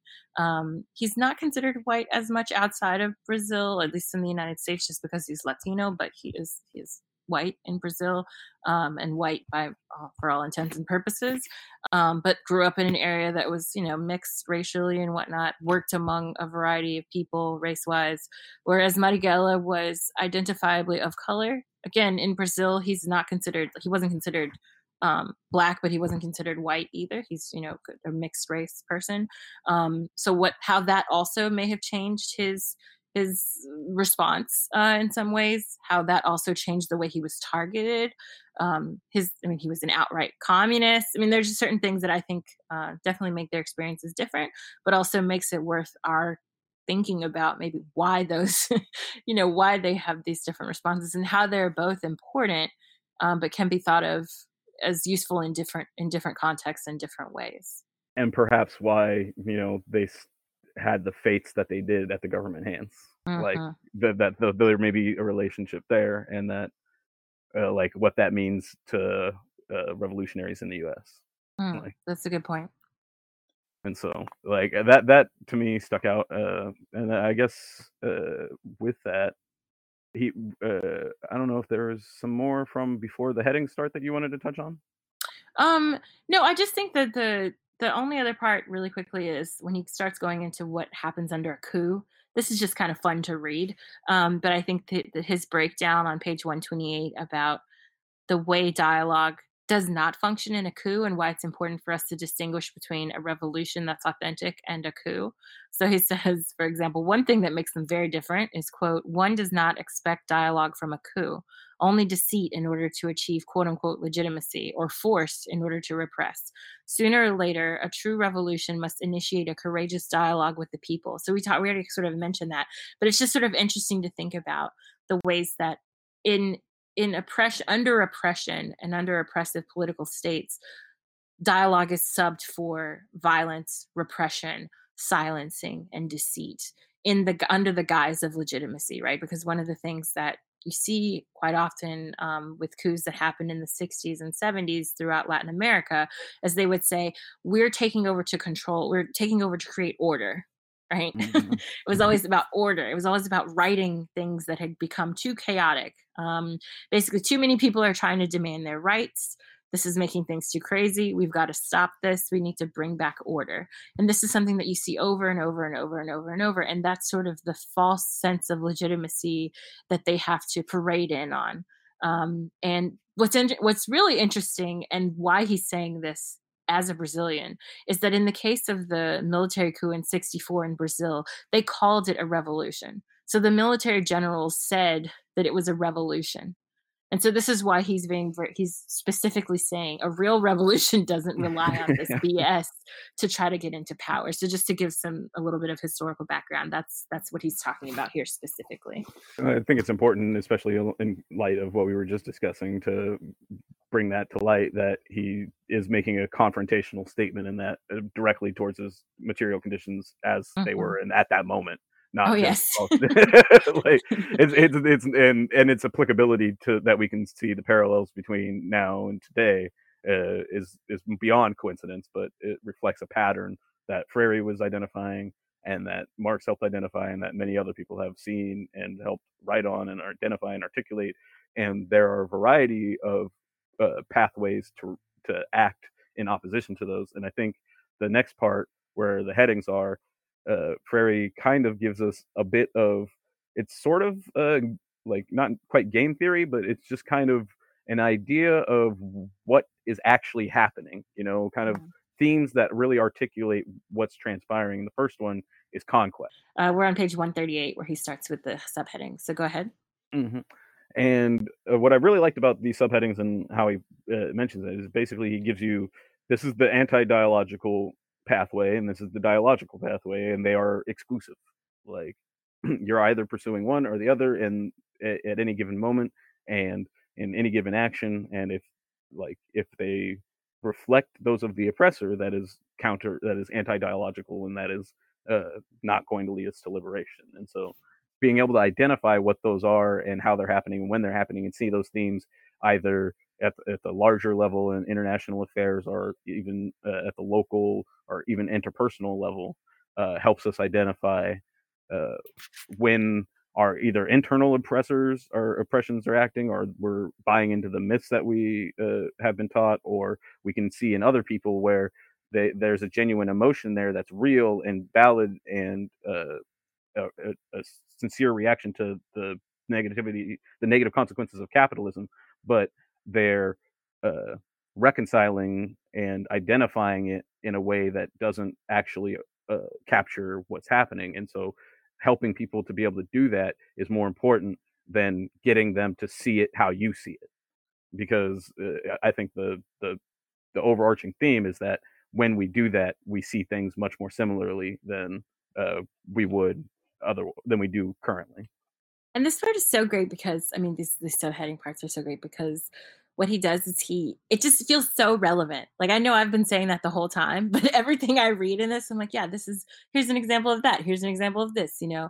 On page 139 at the bottom of the section of Conquest, he says, he starts talking about myths and the types of myths that oppressors deposit into us, Mm, quite literally, to preserve the status quo, he says. For example, the myth that the oppressive order is a free society, the myth that all persons are free to work wherever they wish, that if they don't like their boss, they can leave him and look for another job, the myth that this order respects human rights and is therefore worthy of esteem, the myth that anyone who is industrious can become an entrepreneur, or worse yet, that the myth that the street vendor is as much an entrepreneur as the owner of a large factory. Like all of these things that we're told repeatedly in the United States. I mean, he's just talking about the Brazilian context, but I felt this so much because I thought, we're talking today about humanitarianism through war or freedom through oppression or like everyone can make it, pull yourself up by your bootstraps, don't be lazy, this, and it's like, are you kidding me? Like the difference between someone like me and you and Bezos is ginormous, exponential, and yet we're brainwashed into thinking that if you just work hard enough, if you work hard like Jeff Bezos, you can be just like him one day. yeah, if But I that's a open a myth that coffee harms. stand, then we're both entrepreneurs. And when they're talking about small business, they're really talking about both of us. Right. Yeah, like it's just kind of interesting that, this stuff it's interesting, but it's also, I guess, on the same side kind of depressing that we're still having these conversations. Like we're still here. Uh, I feel like for a lot of Black people that have studied the history of slavery and so on and so forth, I feel like for me it was a lot of the house slave mentality of as long as I can get a comfortable living, then it's not hard for me to be the one and be like, don't mess this up for us, the ones that are inside the house. Don't you field Negroes go around starting doing wild and out, make master mad and kick us all out. Like that's I see that in capitalism and in this text and in everywhere. It's just like uh you believe these myths, and then people, if you contradict those myths, they it it's there's a mutual interest between the oppressor and the oppressed with too much oppressor left in them to shout down the person that's trying to free them and Mhm. or trying to help help see liberation. Oh, and speaking of myths, we should have a separate reading about the false dichotomy between house and field slaves on a separate day, because Oh that's yeah, also a myth. But yeah, that's fair for too. another day. But yeah, there were a lot of people who were house slaves who led revolutions, and a lot of people who were oppressed just in different way, like very extremely oppressed, but in different ways. I understand your point insofar as it's a General metaphor. character, yeah, yeah, in a Yeah, metaphor, yeah. like yeah. But there's like a lot of there's been a lot of like cool work done recently to talk about what house slaves dealt with and how they responded to it. That's but worth maybe a discussion on another day. Well, Uh, yeah, I do think it's very important in general towards a revolutionary movement, understanding how those that are in privileged positions can act on behalf of those in less in all of that, and I think that's also important to Freire work, and yeah. understanding it better is that, like I said, I should have forewarned that my understanding is still limited and very colonized. Oh no, this is not about you, by the way. I'm not trying to like be like Richard. You don't know what you're talking about. I mean, in the sense that like we hear this a lot, right? I think it's a kind of phrasing that we're used to hearing about the house slaves versus the field Hmm. slaves, and there was a lot of overlap and people working together and a lot of stuff happening. People using their position in the house, which by the way was not a cakewalk for a lot of people, especially women and children. Just to be Oh, frank, really? dealing with rape, sexual assault, and physical abuse on a regular, like a very direct, regular basis. So it's a little bit. There's a little bit more nuance to be had in that discussion, but I think that phrasing is useful insofar as if we base it on the assumptions that we have about Hmm. what happened during slavery, then yes. Hmm. Um, on that note, the next Yeah, section is divide and rule, which is useful in this case because we're right. talking about slavery. But yeah, go ahead. I'm sorry. Oh no, I just like I guess the myths that he lays out, he goes on to lay out some more that are just so ingrained and hegemonic in Western society today. It's hard to imagine that somebody pointed out that they were myths then, and that there's not really a strong counter argument to those myths. A lot of them are just based off of a group of people shouting you down and calling you mad for not agreeing with what everybody else in the room accepts as reality. Hmm. Like, and that's one of the things I found the more that I've dove in, especially particularly with liberals and supposed people that are on the same side, is that when you dig into their perspectives and their positions on these things, they're either vacuous and devoid of an actual worldview and based mostly on just remaining close to what they view as the center, or are actually, very capitalistic, fascist, and right leaning in their base assumptions about how society works.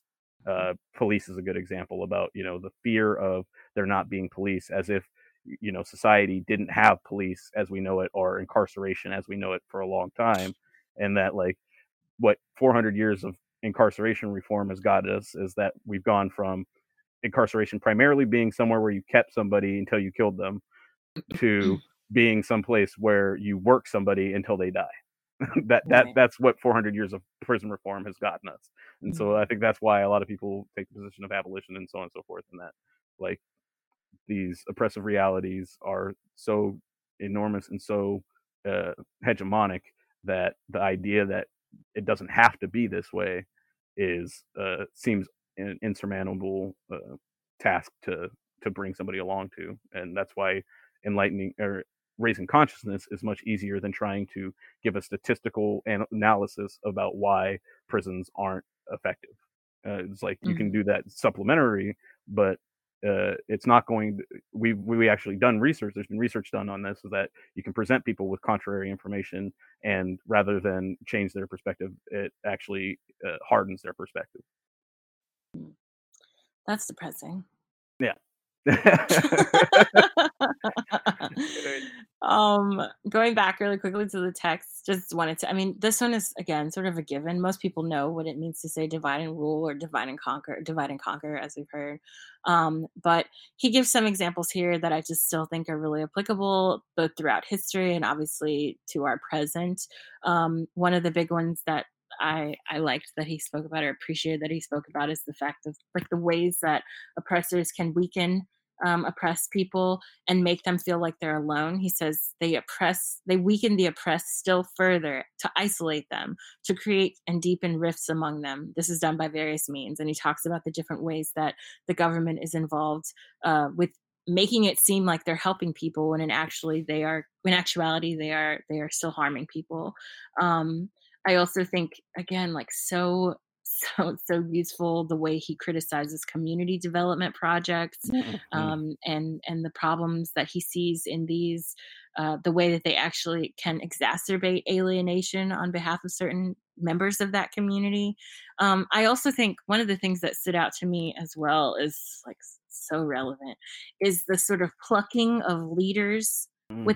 within the community, turning them into leaders, putting them in positions of power, and then basically forcing them, if not encouraging them, to assert control in a way that's oppressive on the community, even though they also still are being oppressed.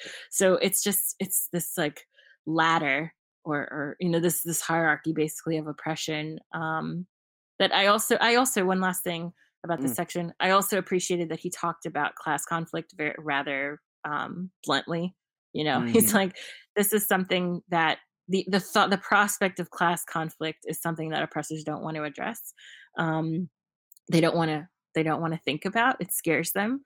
And they constantly try to sort of um, put out the idea that they're not the oppressors. Like, don't go after, basically, don't turn me to the guillotine. Like, that's the point of Yeah. it. But ultimately it's this constant sort of sloughing off of responsibility for the oppression that they enact upon others, which is something we see a lot of. No one wants to be poor, but you'll see people who are rich who like pretend that they're not doing so great in order to sort of portray themselves as also oppressed or marginalized in some way, when in actuality they are exhibiting extreme cases of or extreme versions of power and I'm not exerting a those forms of billionaire. power.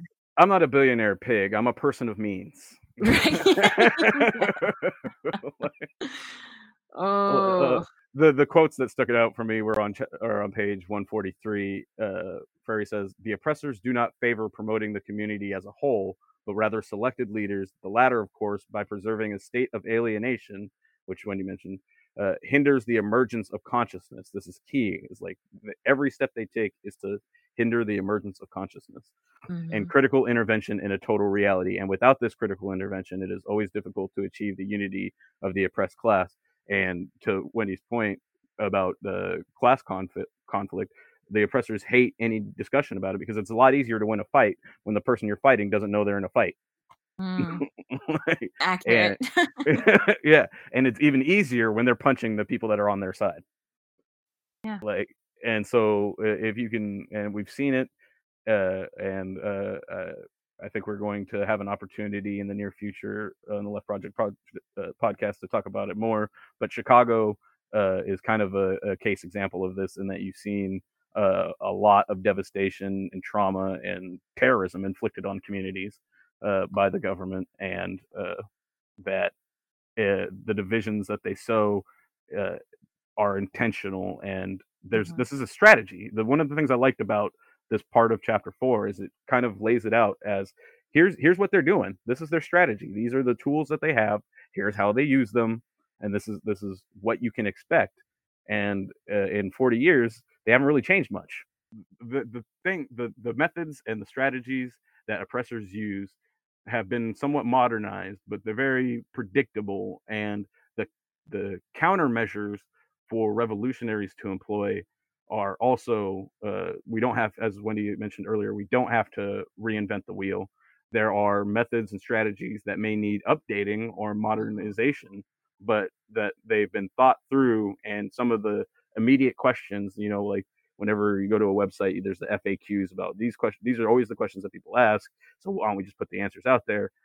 This is the FAQ of the revolutionary movement of sorts, and this particular part kind of gives you, in my perspective, what I pulled from it was some of the frequently asked questions about, well, how do you fight this, or how do you not imitate that oppressive behavior? How do you not uh, follow the footsteps? How do you not organize in a way that empowers the oppressors rather than disempowers? And so the plucking of leaders is a big one. And so, like, I think Black Lives Matter realized this right away, at least initially, that they didn't want to identify leadership both for personal safety reasons, but then also from a leadership perspective, when you identify leaders, it's easier to corrupt and contain and do various other actions that limit their effectiveness.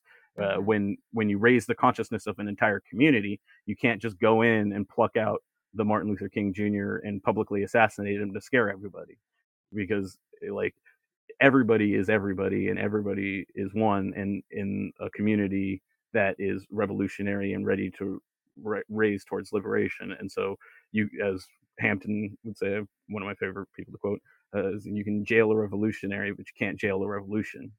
And so, uh, when you make figures, you present people that you can capture and change, and then shift towards the good, towards your use. And I'll avoid a modern example to not cause any things else, and also to move us along.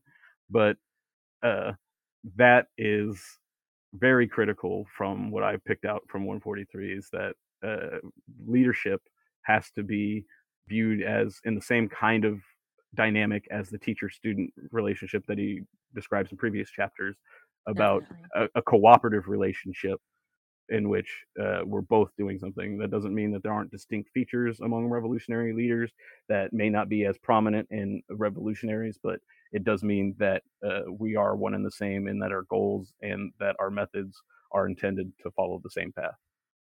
One of my other, in addition to the leadership part, which I think is really good, the false leaders part is Hmm. really great.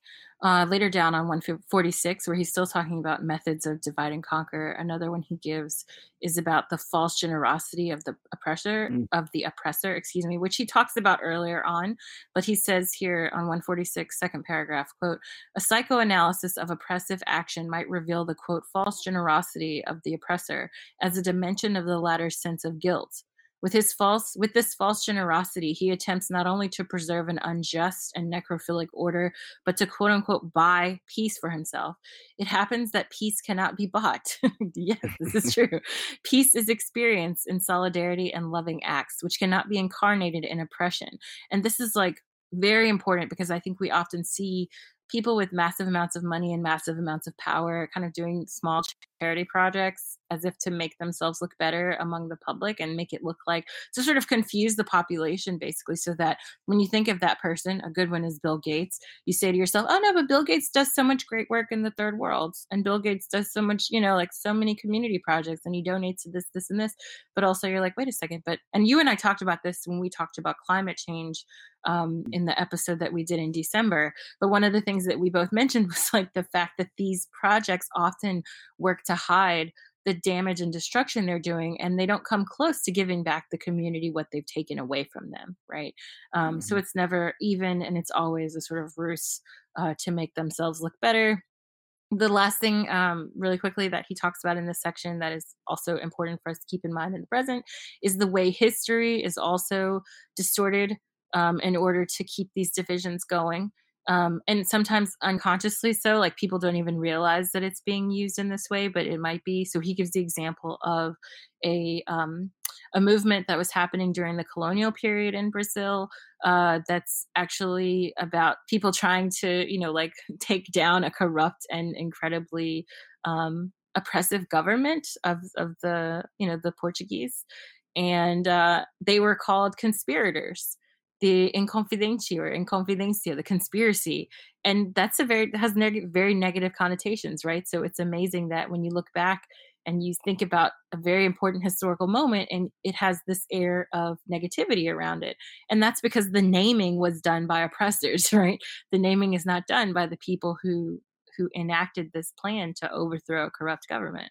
So you can kind of think about a more contemporary and US based example, the discussion around riots, right? So Hmm. we talk about riots all the time as though people are just like destroying their own property and they're burning down CVS and this and that. But in actuality, they're responding to oppression. And it's not a riot, it's ultimately a form of revolution, no matter how big or small. And it's with time where we can look back and say, okay, this is a revolution. So, like things like the Haitian Revolution were not called a revolution for a very long time. So, Hmm. it's important that we remember that sometimes history and our remembering of things, and I would say often, not just sometimes, is at the hands of people who are doing the oppressing. It's not in the language of the people who are fighting for change and who are fighting for revolution. Absolutely. And one of the things I just remembered too is just that when you go through the conquest, the uh, divide and rule, and the next we're going to be touching on manipulation, and then it ends with cultural invasion. It's basically U.S. history, more articulate, better Yes. It's basically U.S. history better articulated than you'll find in any grade school textbook. Yep. Like, I mean, you could throw all those away and just put this in there, and that would be more helpful, in my opinion. Just I because agree. it's exactly what we did or what was done in the United States, and uh, it especially, I think, comes to light in the last section. But before that, we'll get to manipulation. Yeah. And by manipulation, what he's basically talking about is the ways that people who are dominant elites, the oppressors, etc., try to make regular degular, as our friends over at Millennials Are Killing Capitalism, regular degular people conform to their beliefs and enact the needs and wants of the elites and the people in power. It works hand in hand with the idea of myths that we discussed already, but it's this idea that basically what seems like is supposed to be working for you and to help you is actually helping the bourgeoisie, the wealthy, the elite continue to achieve their goals, which then further your own oppression. So it's like a cycle of seeming change that actually just helps people who are trying to hurt you. And he describes it using the example of the populist politician, in that the populist, like, it seems to me that he's making the distinction in that a populist is using manipulation to essentially act as a mediator between the bourgeoisie elites and then the masses, and that, Hmm. but that by the nature of the deception, the manipulation, and all of those things, it by its very function, the its nature of existence is acting on behalf of the oppressors, even if they themselves view themselves as an intermediary between the two. And one of the things that kind of touches on both that and what we were just talking about with plucking leaders, uh, and it's kind of random, but I was watching an RT from Unreported World, which has its problems, but also has some good reporting on there as well. Uh, but basically, it was the backstory of a Congolese man who was, or somebody in the Congo, and kind of the history, and basically how he ended up being hired by the UN, getting paid large amounts of money to essentially explain to his people that, why these horrible atrocities. He was there during the Rwandan genocide as well, and lost his wife, and it's a very sad story. But anyway, the point being is just that he made a lot of money uh, being an intermediary between his people and the UN, and capitalist forces that were exploiting his people. And at one point, he just had to say no more. And that's where I think a lot of people are at in their lives, that they're seeing all this exploitation and all this horribleness going on around them, and they want to say no more, but they don't know how to say no more, how to rebuild their world without the comforts that they've become accustomed to as a result of the exploitation that they were either unaware of or put out of mind. And I'm sorry. go ahead. I was just going No, to go say, I ahead. think the text helps, but go ahead. Really quickly, it also I mean, the best way to summarize this section is to talk about intermediaries or sheepdogging as well, just to put it Hmm. in like one word. So later on in this part, he says, in a situation of manipulation, the left is almost always tempted by a quote unquote quick return to power, forgets the necessity of joining with the oppressed to forge an organization, and strays into an impossible quote unquote dialogue with the dominant elites. And ultimately, he says, you cannot dialogue with the elites because the elites and the oppressors are always thinking about their own positionality, their own wants. You cannot dialogue with them ultimately. And while it seems like this intermediary or person who's in the act of sheepdogging is dialoguing on your behalf with that group, as in the example you just gave, they're not. They can't represent your interests to that group because ultimately that group doesn't give an F about you. And so it's and it he goes on. I mean, this again hit so close to home with 2016 and now 2020. He says this process ends by being manipulated by these elites, and not infrequently itself falls into an elitist game which it calls quote unquote realism. So basically this sounds to me like the discussion we hear all the time about pragmatism, right? Like you gotta be Hmm. realistic. You have to just come along with the herd, even though we're taking you to your own slaughterhouse. Like Hmm. it's just come on in. And ultimately this Look at process that harms disruptor us. running the opposite direction, away from the slaughterhouse. Right. Stop that! Stop that one! Yeah, so like this part definitely, I mean, again, like the whole book hits home, but this part I think is particularly applicable to what we see in national elections. And we have a lot of people who serve as bourgeois intermediaries, and ultimately they're not our friends, basically. Yeah. Well, no, and I think the cultural invasion would be the next section that really stuck out to me, and I think this hits home for indigenous comrades more than most folks, in that it describes how white supremacy invades and co-ops a culture. It's not specific to white supremacy, but I think that's how a lot of, at least of our U.S. listeners, will interpret it, and then also indigenous will see just Western colonialism in it. But Mhm. essentially, one of the quotes that stuck out to me was, in this phenomena, the invaders penetrate the cultural context of another group in disrespect of the latter's potentialities. They impose their own view of the world upon those they invade and inhibit the creativity of the invaded by curbing their expression. And goes on to say about like prevents them from naming their world. It Mm, oppresses them from naming their world. And I couldn't like the most. It was a very vivid uh, like connection to the treatment of indigenous people in the United States, especially in that like and throughout Western domination and imperialism throughout many countries of refusing to allow the population to name their world. So this is taking away their gods, their history, their structures, and reappropriating or reassessing their holidays, their all these types of things, where they impose their way. This is very deposit oriented, banking oriented. We're going to deposit civilization into these people mhm. and fix their shortcomings with no respect for how the value of their naming of the world. And uh, that's a very stark example, but it's very easy, like, and it's hard to imagine how could people be so horrific. And it's like, but you'd be surprised how easy it is to just do in your everyday life. And like, chances are you've done it any one of us have done it in the last 12 months, like to somebody, and we've had our justifications and our rationalizations, but it's very very easy to just cast the people off in that way. And it's also, I mean, just looking at this, I immediately thought of language quite literally, how if you're seeing language as a key element of culture, right? I mean, when Mhm. you learn another language, it gives you so many insights to how the culture functions. And like, just imagine, your group speaks a specific language, has an understanding of the world based on that language, and then that's taken away from you, that's forced out of existence, literally in some cases. And what that means. Systematically. Yeah, oh yeah, for sure. And also, he goes on to talk about somewhat the ways that we're just trapped again in the same cycle of um, not being able to see our own oppression because it's been like it's that's been conditioned out of us, right? Mhm. So he talks about on page 157, he says, for an alienated person, conditioned by a culture of achievement and personal success, to recognize his situation as objectively unfavorable seems to hinder his own possibilities of success. And like Mhm.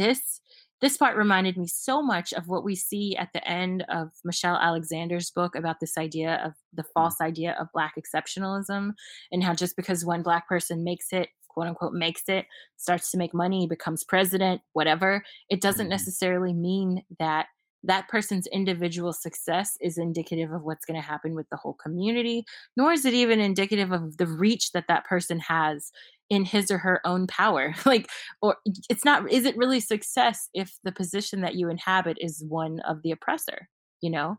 Like, it Mhm. looks that way to on the surface, but ultimately, like, you're performing a disservice against yourself, against your community, against so many people. It doesn't necessarily mean something positive, And I think that our like the constant reinforcement of values that aren't necessarily our original ones, that aren't our own, but that are instead embedded in this like hyper capitalist individualist or individualistic way of seeing the world, that's so harmful. It continues to be harmful to us.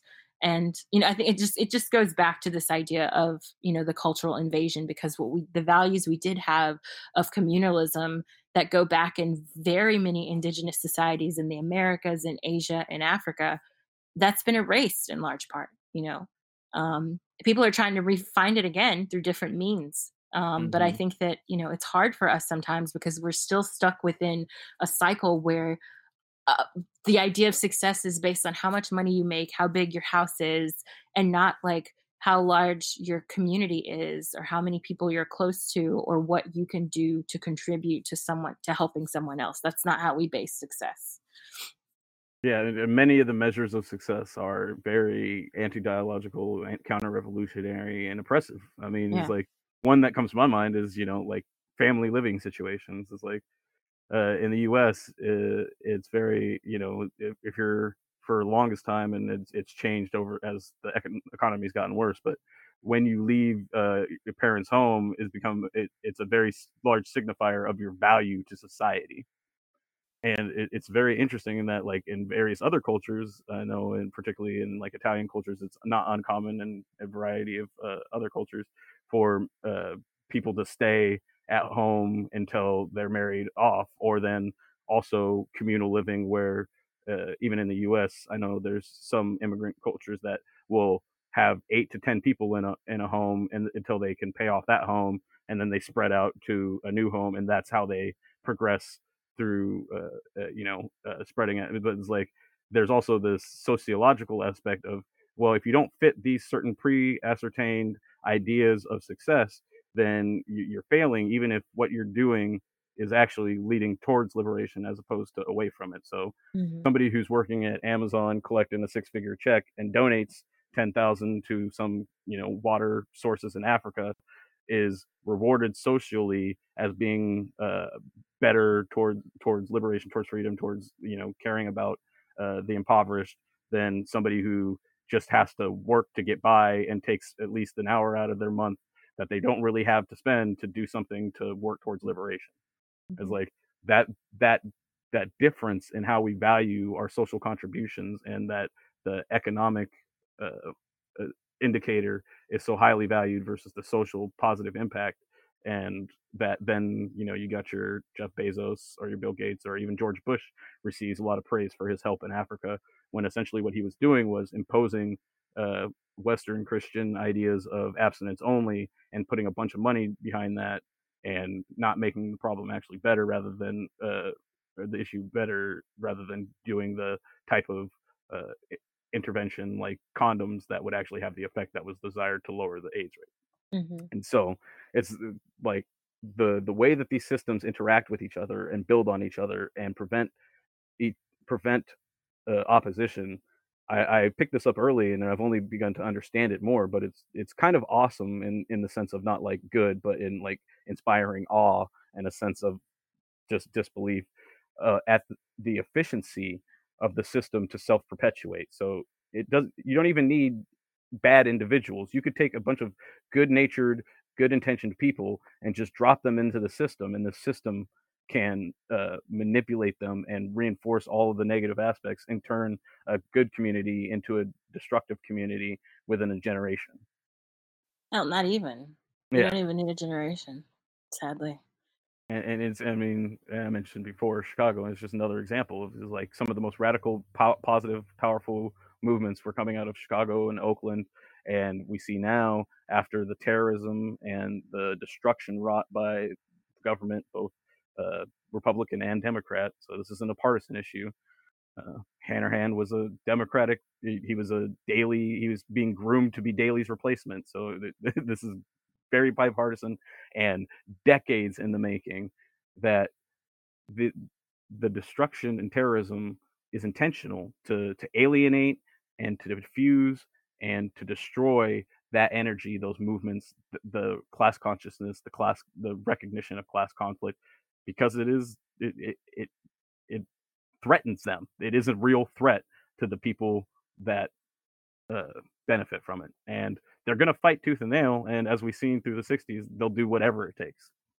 Absolutely. So there are a few more subheadings. When we said we were done, we mean just with one like section of the subheadings. So yeah, do you want to take over from here? Keep going. Yeah, essentially, what we have from Prairie in the second set of subheadings is kind of the revolutionary perspective on the headings before. So instead of divide and conquer, we have cooperation. Instead of invading, there's cultural synthesis, and we could spend hours going over just this section, and Mm-hmm. uh, we don't have the time. Our goal in our efforts is to share with you, and especially for me, is to share with you this learning process as I'm attempting to raise my critical consciousness and be more able to identify and transform the world around me, and in that act become more fully human. uh, that I'm just trying to share that experience with you, so that in hopes that we can do that together. And that's really at the core of what Ferry was writing, and it's just reassuring and reaffirming that that was kind of what I set out to do, more or less, and realize that I was a role that I could fulfill. And it's like, so I don't mean to to deposit this information into anyone. It's not my intention at all. It is, but to just share with you what I'm doing and give you my side of the dialogue, and in the ways that you can, through Twitter and elsewhere, for you to share, and then just to open up these lines of dialogue with the people around you, because that's where it's really important, is getting offline and interacting with the communities that you are a part of, that you don't get to necessarily choose to be a part of, the ones that where you live, and the places that you frequent, and the people that are a part of your life. That's where the systematic and structural oppressions meet the personal level, and that's where we can rise together as a community, and achieve liberation. And while I have no intentions of trying to deposit this information into any of you, I would like to take this moment to remind you that we do appreciate if you could deposit and make any deposits into our Patreon, becoming a comrade or just donor, and helping us do these things, and help recognize that the work that we're doing does take labor, and that the labor that's being put into it should be compensated. And if you're pulling things of value out of this, I just humbly request that you are able to make those deposits. And if I recognize that not all of us are able to, and so the things that you can do, sharing, liking, commenting, positive reviews, all those types of things are very helpful. And you'll probably, around the same time this comes out, I'll have recently gone through a bunch of comments and liked and followed a lot of you that have said positive things. And that's probably something I'm going to just try and do more of, is that if you're saying positive things and your timeline looks like something that is not something that I either already have a lot of, or reflects a perspective that makes sense to me in some way, or I find enlightening, I will absolutely make sure to follow you back. And for some reason, I know that that's a big thing on Twitter, just get those follower numbers up. And so if that can incentivize you to help engage in your critical consciousness, that's the least I could do. And I just want to thank everybody again for this opportunity, Wendy, and everyone that's helped bring this together, Noah and everyone. And just, I'm really just happy to be a part of this, and I just want more people to have something like this to be a part of. Cool. And much appreciated. And again, the feeling is mutual. I wouldn't have brought you on if I didn't think you could handle it. You could do a good job. No, but I just want to say too, just quickly, to wrap up with Freire, there's some points at the very end, like literally last page of the book, that I think are so important and like have to be mentioned before we go. And I also want to spend some time, maybe after I put this recording out, to go back through the book again and put out some of our quotes that we've discussed from the Mm-hmm. book, and maybe especially from the sections that we didn't get a chance to go into in greater depth, but that I've definitely got highlighted like crazy. But I do want to talk about those, and perhaps I'll use the social media, either Facebook or Twitter or both, to do that. But one of the things that he closes with is this real emphasis on critical consciousness. If you want to achieve critical consciousness, he says, to achieve the critical consciousness of the facts, that it's necessary to be the quote owner of one's own labor, and that labor quote constitutes part of the human person, and that quote a human being can neither be sold nor can he sell himself. Is to go beyond a step, sorry, is to go a step beyond the deception of palliative solutions. So in other words, this isn't easy. This process is not free. Free in the Mm-hmm. sense that everything's just like easy and it's going to happen and fall out of the sky for you. You have to work towards change. You have to have an understanding of what you're doing. You have to also have an understanding of the conditions in which you're working, and the process that other people are going through in order to get to the point where they see that need for liberation themselves. But also, just like, again, super basic socialist, communist ideas, which is, if you work hard, you need to see some of that back. It shouldn't be just you're working to help someone else get rich, for you to have the free time and the energy to sit down and read a book, to sit down and theorize, to sit down and think. You have to have some semblance of humanity that's recognized by the powers that be. And I think that that we see people it's making these attempts and moving towards some sorts of policies and governance that looks closer to that.